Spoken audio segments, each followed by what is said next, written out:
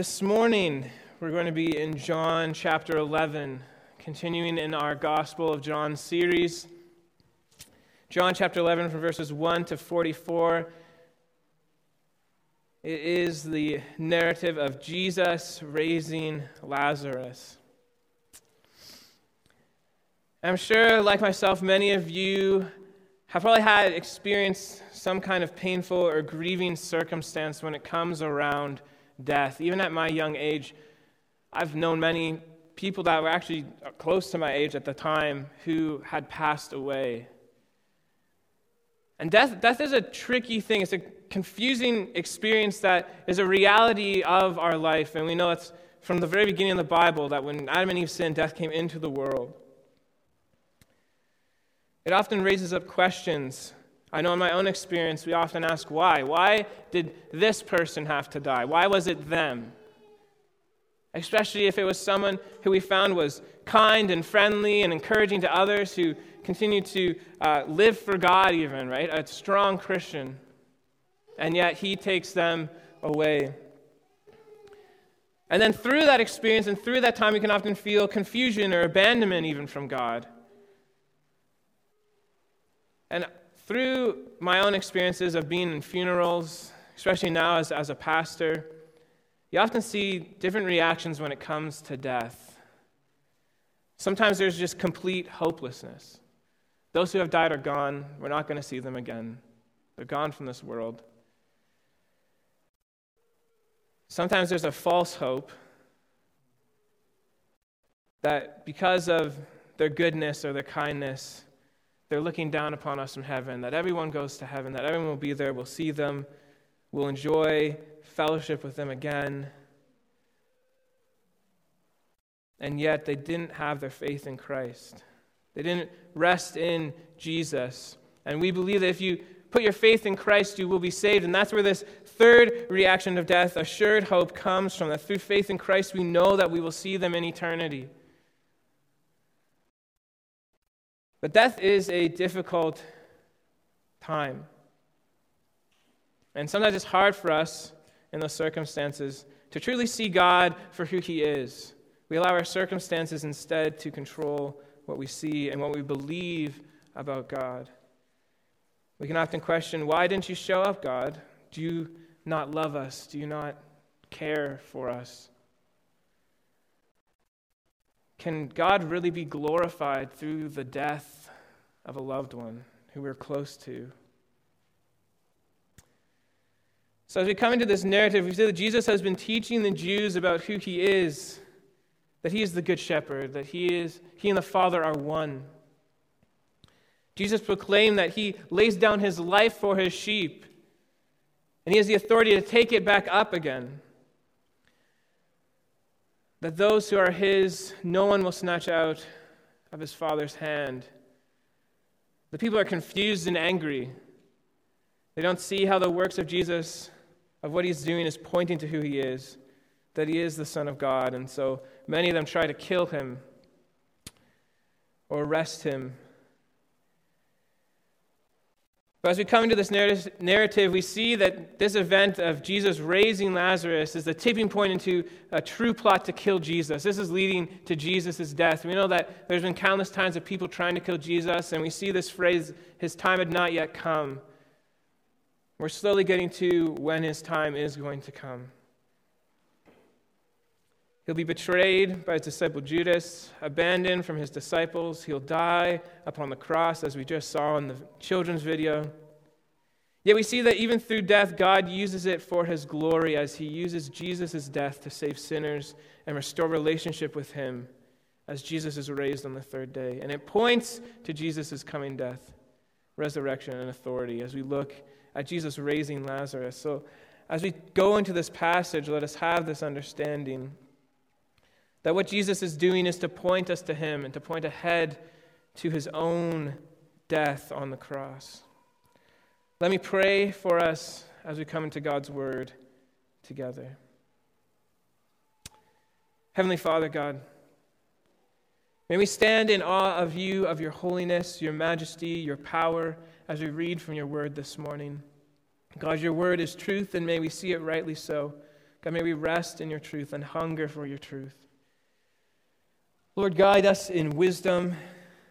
Guide us in understanding, that we would know the meaning of this text and know how it points us to Christ. And Lord, increase our love for you and for one another. Lord, help us to apply this passage to our lives, that we would not just leave here just hearing it, but God, truly listening and acting upon it, God, applying it to our lives, that we would live as your disciples, God, live for you in Christ-likeness. God, may we be challenged and changed by your word, to the working of your Spirit, that we would be obedient followers of Christ. And Lord, help me to preach your word with boldness and with gentleness, God, with humility, knowing that it is by your hand that anything of importance can be done. God, that you can truly save sinners like us. It's you who changes our hearts. And so, God, may we rest upon you this morning as you save and sanctify your people. In Jesus' name, amen. Amen. So let me read from John chapter 11. Now a certain man was ill, Lazarus of Bethany, the village of Mary and her sister Martha. It was Mary who anointed the Lord with ointment and wiped his feet with her hair, whose brother Lazarus was ill. So the sisters sent him, saying, Lord, he whom you love is ill. But when Jesus heard it, he said, this illness does not lead to death. It is for the glory of God, so that the Son of God may be glorified through it. Now Jesus loved Martha and her sister and Lazarus. So, when he heard that Lazarus was ill, he stayed 2 days longer in the place where he was. Then after this, he said to the disciples, let us go to Judea again. The disciples said to him, Rabbi, the Jews were just now seeking to stone you, and are you going there again? Jesus answered, are there not 12 hours in the day? If anyone walks in the day, he does not stumble because he sees the light of this world. But if anyone walks in the night, he stumbles because the light is not in him. After saying these things, he said to them, our friend Lazarus has fallen asleep, but I go to awaken him. The disciples said to him, Lord, if he has fallen asleep, he will recover. Now Jesus had spoken of his death, but they thought that he meant taking rest and sleep. Then Jesus told them plainly, Lazarus has died. And for your sake I am glad that I was not there, so that you may believe. But let us go to him. So Thomas, called the twin, said to his fellow disciples, let us also go, that we may die with him. Now when Jesus came, he found that Lazarus had already been in the tomb 4 days. Bethany was near Jerusalem, about 2 miles off. And many of the Jews had come to Martha and Mary to console them concerning their brother. So when Martha heard that Jesus was coming, she went and met him, but Mary remained seated in the house. Martha said to Jesus, Lord, if you had been here, my brother would not have died. But even now I know that whatever you ask from God, God will give you. Jesus said to her, your brother will rise again. Martha said to him, I know that he will rise again in the resurrection on the last day. Jesus said to her, I am the resurrection and the life. Whoever believes in me, though he die, yet shall he live, and everyone who lives and believes in me shall never die. Do you believe this?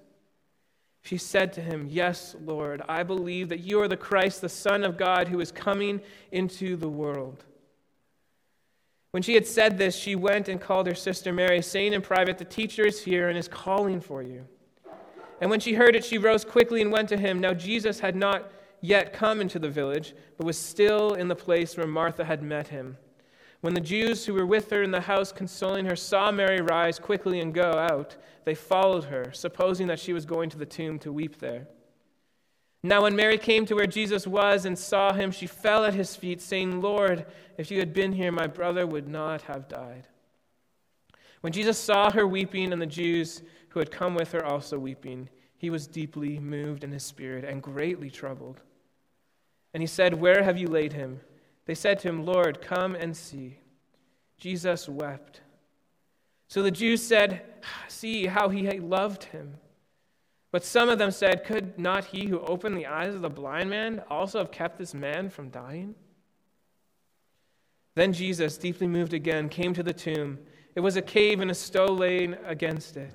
Jesus said, take away the stone. Martha, the sister of the dead man, said to him, Lord, by this time there will be an odor, for he has been dead 4 days.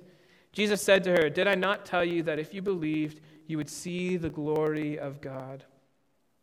So they took away the stone, and Jesus lifted up his eyes and said, "Father, I thank you that you have heard me. I knew that you always hear me, but I said this on account of the people standing around, that they may believe that you sent me."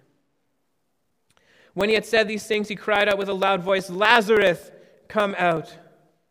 The man who had died came out, his hands and his feet bound with linen strips, and his face wrapped with a cloth.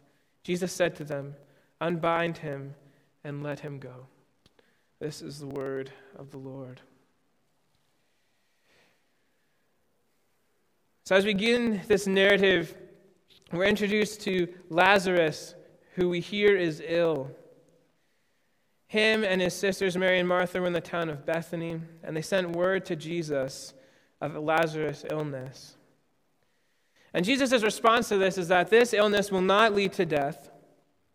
It is for the glory of God, so that the Son of God may be glorified through it. Already we see a profound understanding of the harsh circumstances in our world. That God can even use these things to display his glory, to reveal to us who he is.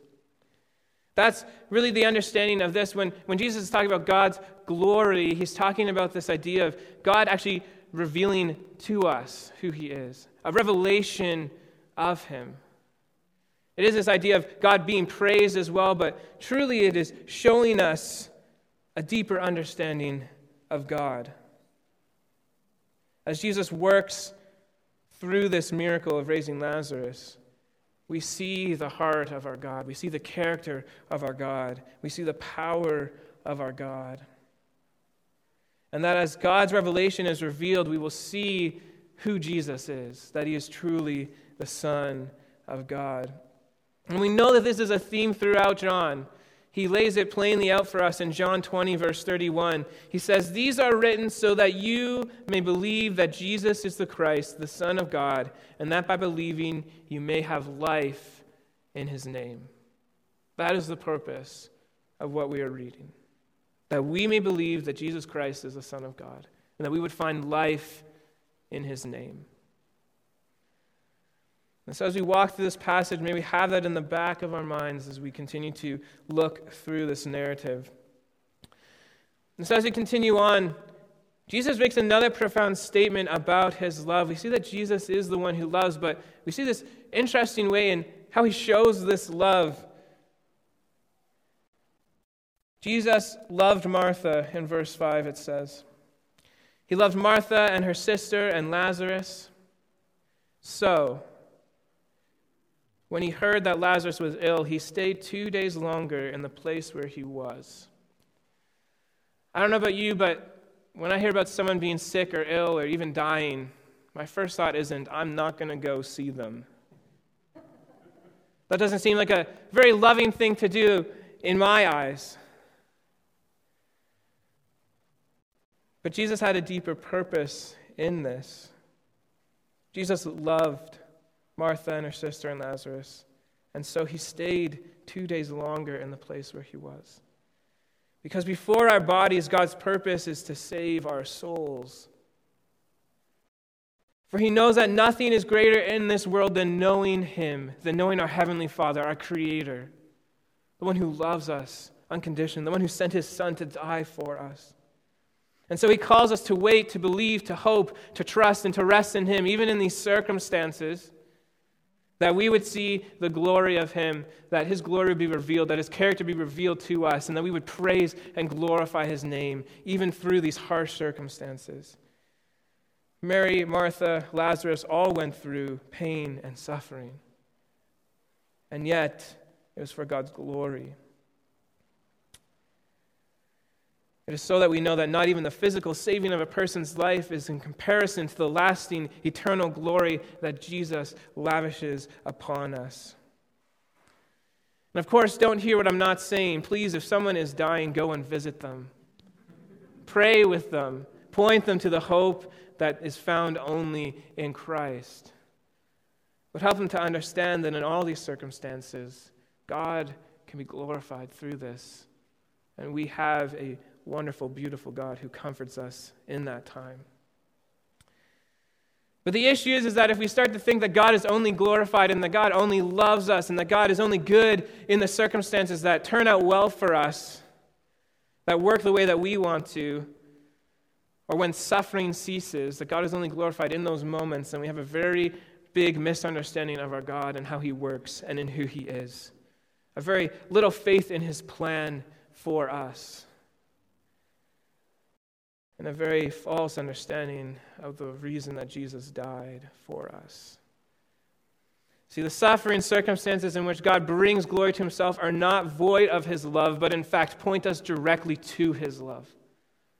They point us to the love that he has for us and how he continues to walk with us in that. There's a beautiful quote by John Piper as he talks about God's love. He says, God's love is his doing whatever needs to be done at whatever cost to himself or to us, that we will see and be satisfied with the glory and love of God in Jesus Christ.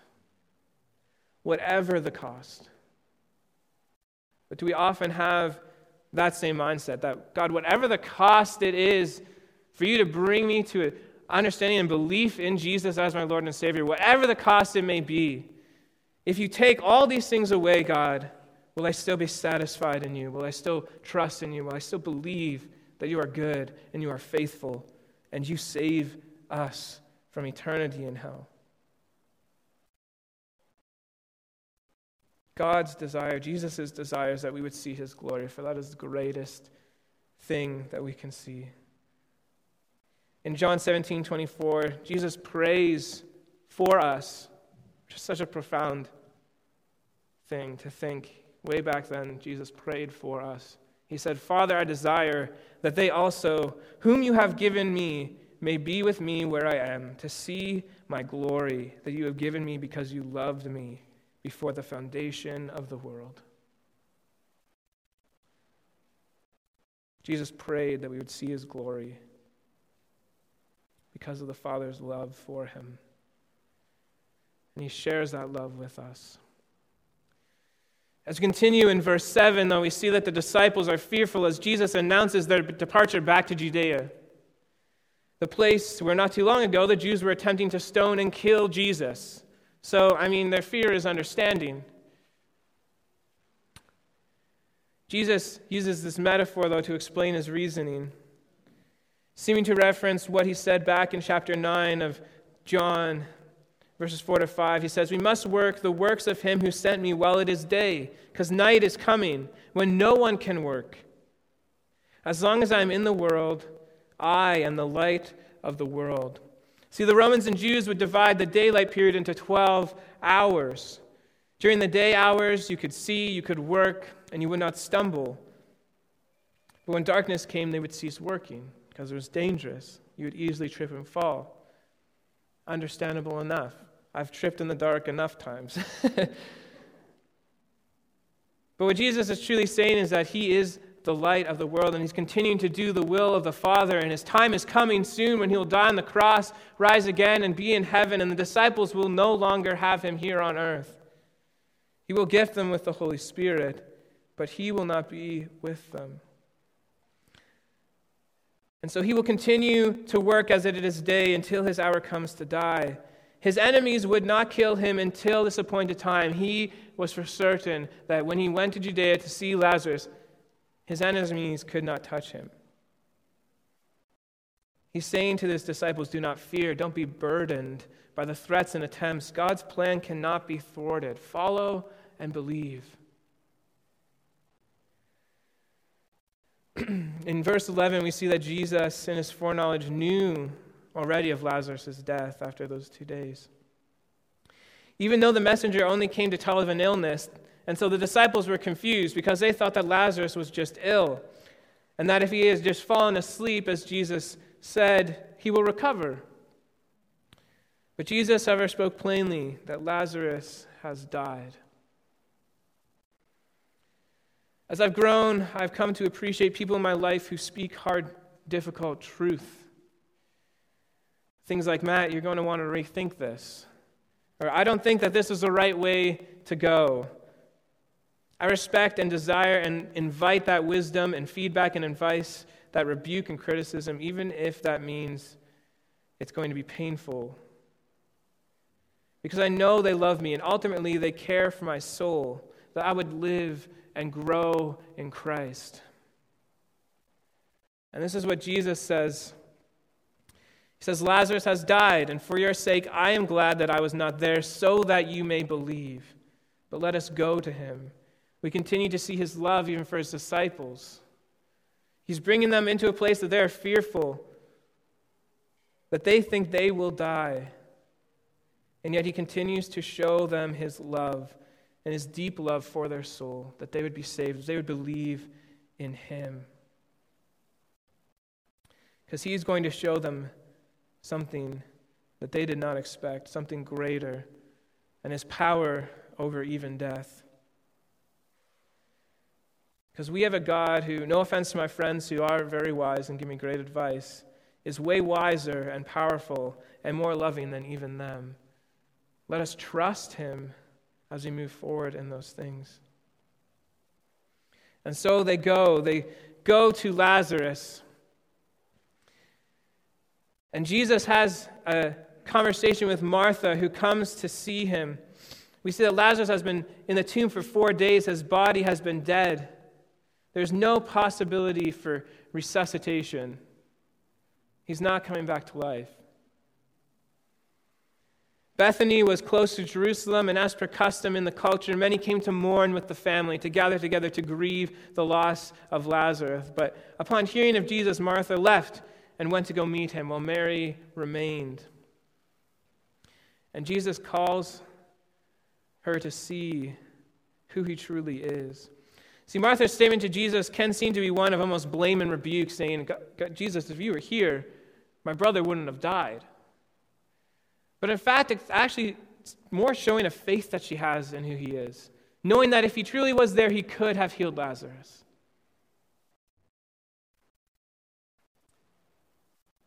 For certain, he would be able to heal her brother as he had healed others. However, continuing on, it's seen that she doesn't expect that Jesus will raise him from the dead, at least not now.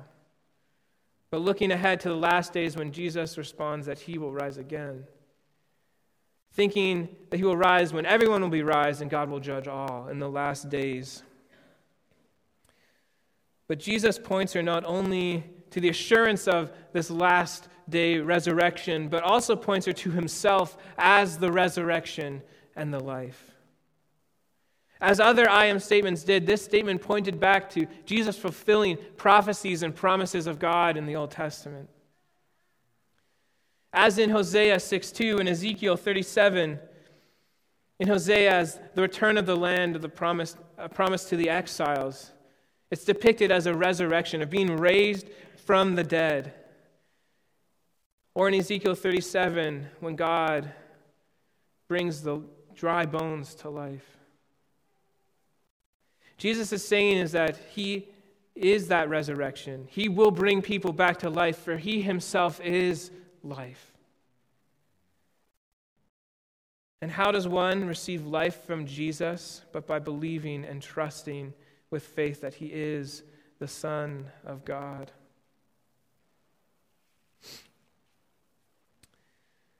It is the gospel of Jesus. As we read in 2 Corinthians 15, it's simply that Jesus died for our sins in accordance with the Scriptures, that he was buried, that he was raised on the third day in accordance with the Scriptures. If we believe this, we find life in Jesus. Not only does he raise the dead to life on the last day, but he is the resurrection and the life. Not only does he perform these things, but Jesus is these things. He is life. Those who may die here, yet we live. Everyone who lives and believes shall never truly die, but are raised up into eternal life with God in heaven. Jesus is the resurrection and the life. Because Jesus, who lived a sinless life, is very soon going to be arrested and killed on the cross. He will give up his life for those whom he loves, though they have sinned against him, though they don't deserve it. He will give up his life. But because he is the resurrection and the life, he will not stay dead, but rise again, that whoever believes in him will not perish in hell, but live in glory of God forever. The signs that Jesus does point to who he is, that we may believe that he is the Son of God. And soon we will see this sign of Jesus raising Lazarus from the dead, showing that Jesus has the power over all things, even death. For he is the resurrection and the life.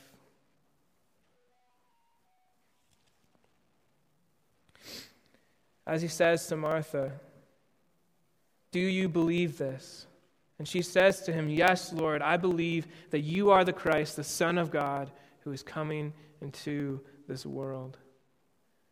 Do you believe that? Do you believe that Jesus is the Son of God? Do you believe that he died on the cross? Do you believe that he rose again? For he is the only way to true life, for he is the resurrection and the life. And the things that he does point us to who he is. As it says in John 10, verses 37 to 38, "If I am not doing the works of my Father, then do not believe me. But if I do them, even though you do not believe me, believe the works, that you may know and understand that the Father is in me, and I am in the Father." And in John 10, 17 to 18, "For this reason the Father loves me, because I lay down my life, that I may take it up again. No one takes it from me, but I lay it down of my own accord. I have authority to lay it down, and I have authority to take it up again. This charge I have received from my Father." Do you believe that Jesus is the resurrection and the life, the one and only way for you to receive true life? Do you believe? I pray that you do. As we look to the sign of Jesus raising Lazarus, as we continue in verse 28, Martha goes to get Mary. After her conversation with Jesus, she goes to get Mary to come and talk to Jesus. And as Mary leaves, the crowd also follows her, those who are mourning with her. And as she approaches Jesus, she falls to her knees before him and says the exact same thing that Martha said. "Lord, if you were here, my brother would not have died." From what we've read so far, we can see God's plan playing out through all of this. And sometimes we can almost rest on this sovereign plan in seeing it in the wrong way. Almost seeing God as a puppet master, orchestrating all this as a setup, as dramatic tension, void of his compassion and sympathy and love for us. But that is not our God. He does not take pleasure in the suffering of his children. But in fact, he is a great sympathizer for us. He understands, he has walked through it. He knows the difficulties, the pain, the hurt, the temptation. As it says in Hebrews 4, verses 14 to 16, "Since then we have a great high priest who has passed through the heavens, Jesus the Son of God. Let us hold fast our confession. For we do not have a high priest who is unable to sympathize with our weaknesses, but one who in every respect has been tempted as we are, yet without sin. Let us then with confidence draw near to the throne of grace, that we may receive mercy and find grace to help in time of need." So easily in difficult circumstances, we can feel that God doesn't care. We can feel that God doesn't love us, that he doesn't understand, because he's God. How can he understand what we feel, what we go through in our humanity? We can get angry at God for not understanding, or we can even downplay our emotional impact of things, because what does it matter if God's in control of everything? Yet this passage shows us our Savior who loves, who cares, who's emotionally involved, even when he knows what is about to happen and what he is about to do. When Jesus saw Mary and the Jews weeping, he was deeply moved in his spirit and greatly troubled. Jesus wept. Such a profound verse. Our Creator, our Lord, our God, who is holy and perfect, created all things, who has power over death, sees our feeble bodies, sees our sorrows, sees our hurts, our pains, and he wept. This needs to be unpacked, that we better understand Jesus' heart in all of this. Jesus loves and cares and is compassionate. We see his compassionate and understanding heart. He cares for these people, and he knows the hurt and pain of the death of a loved one. We see also, though, that we see his face in the face of broken and sin and death, and that the wrath of God towards these things starts to well up. He sees the pain that sin has caused in the world that he created, in his image bearers. Jesus, seeing the unbelief in who he is, the hopelessness, the outcomes of sin, the death, he is grieved. Since Adam and Eve, he has endured the destruction of sin, the destruction that sin has taken on creation. What we see in this small verse of Jesus wept, we see a perfect balance both of these workings in tandem together, of Jesus' humanity and deity. As Jesus weeps, we see his humanity moving in perfect dance with his deity, his holiness and his compassion in the reaction to the weeping, which seemed absent of hope and belief in the truth revealed of the Father in Christ.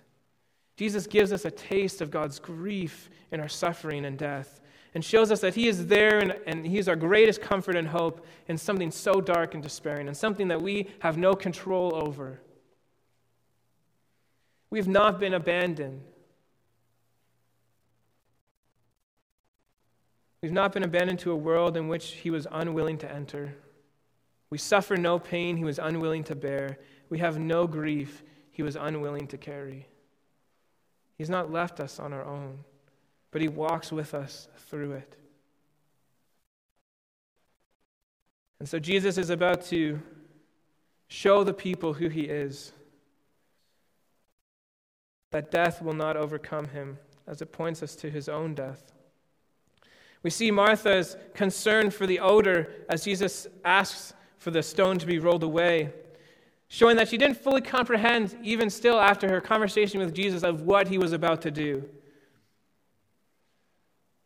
Some reacted to Jesus recognizing his love, and others questioned why he would not have saved Lazarus if he could have. But Jesus prays and shows the relationship that he has with the Father, that he is the Son of God, that he and the Father are one, and what he asks of the Father will give him, because his will and the Father's will are so perfectly in line that what Jesus does is what the Father wills. Jesus had already asked for Lazarus to be raised, and therefore simply thanks God for hearing him, knowing that God always hears him. And says this on account, again, for those to believe in him. The purpose of this is that we would believe. And so he calls out in a loud voice, "Lazarus, come out." And the man who had died came out, his hands and feet bound with linen strips, his face wrapped with a cloth. And Jesus said to them, "Unbind him and let him go." The once dead raised to life by Jesus. So as we walk through this narrative, we see that Jesus shows his power over death, bringing God glory, pointing us to believe and rest in him as the resurrection and the life. But how does this change us? How is this going to change us as we leave from here? Jesus has the power even over death. And if we do not need to fear death, then what do we have to fear in this life? What is worse than death? What do we fear? Nothing can separate us from the love of Christ. So let us be bold and confident in living for Christ and proclaiming the gospel. Our God has conquered death itself. He died and he was raised.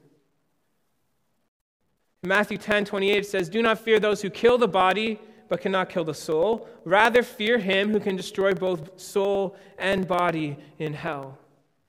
Let us fear our God, not man, with reverence and awe, knowing that nothing can separate us from the love of Christ. Let us be bold and confident in living for Christ, for we have nothing to fear. Let us proclaim the gospel of Christ, sharing the hope and peace and comfort we have in this world, regardless of the circumstances that come into our life. We can say that our God is good, for he came to the earth and he rose again after he died on the cross. He conquered death.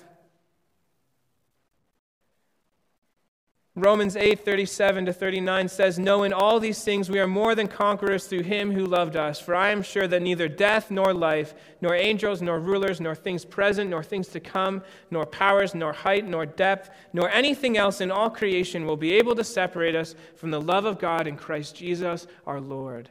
Are we living with that verse in mind each and every day? I pray that we are.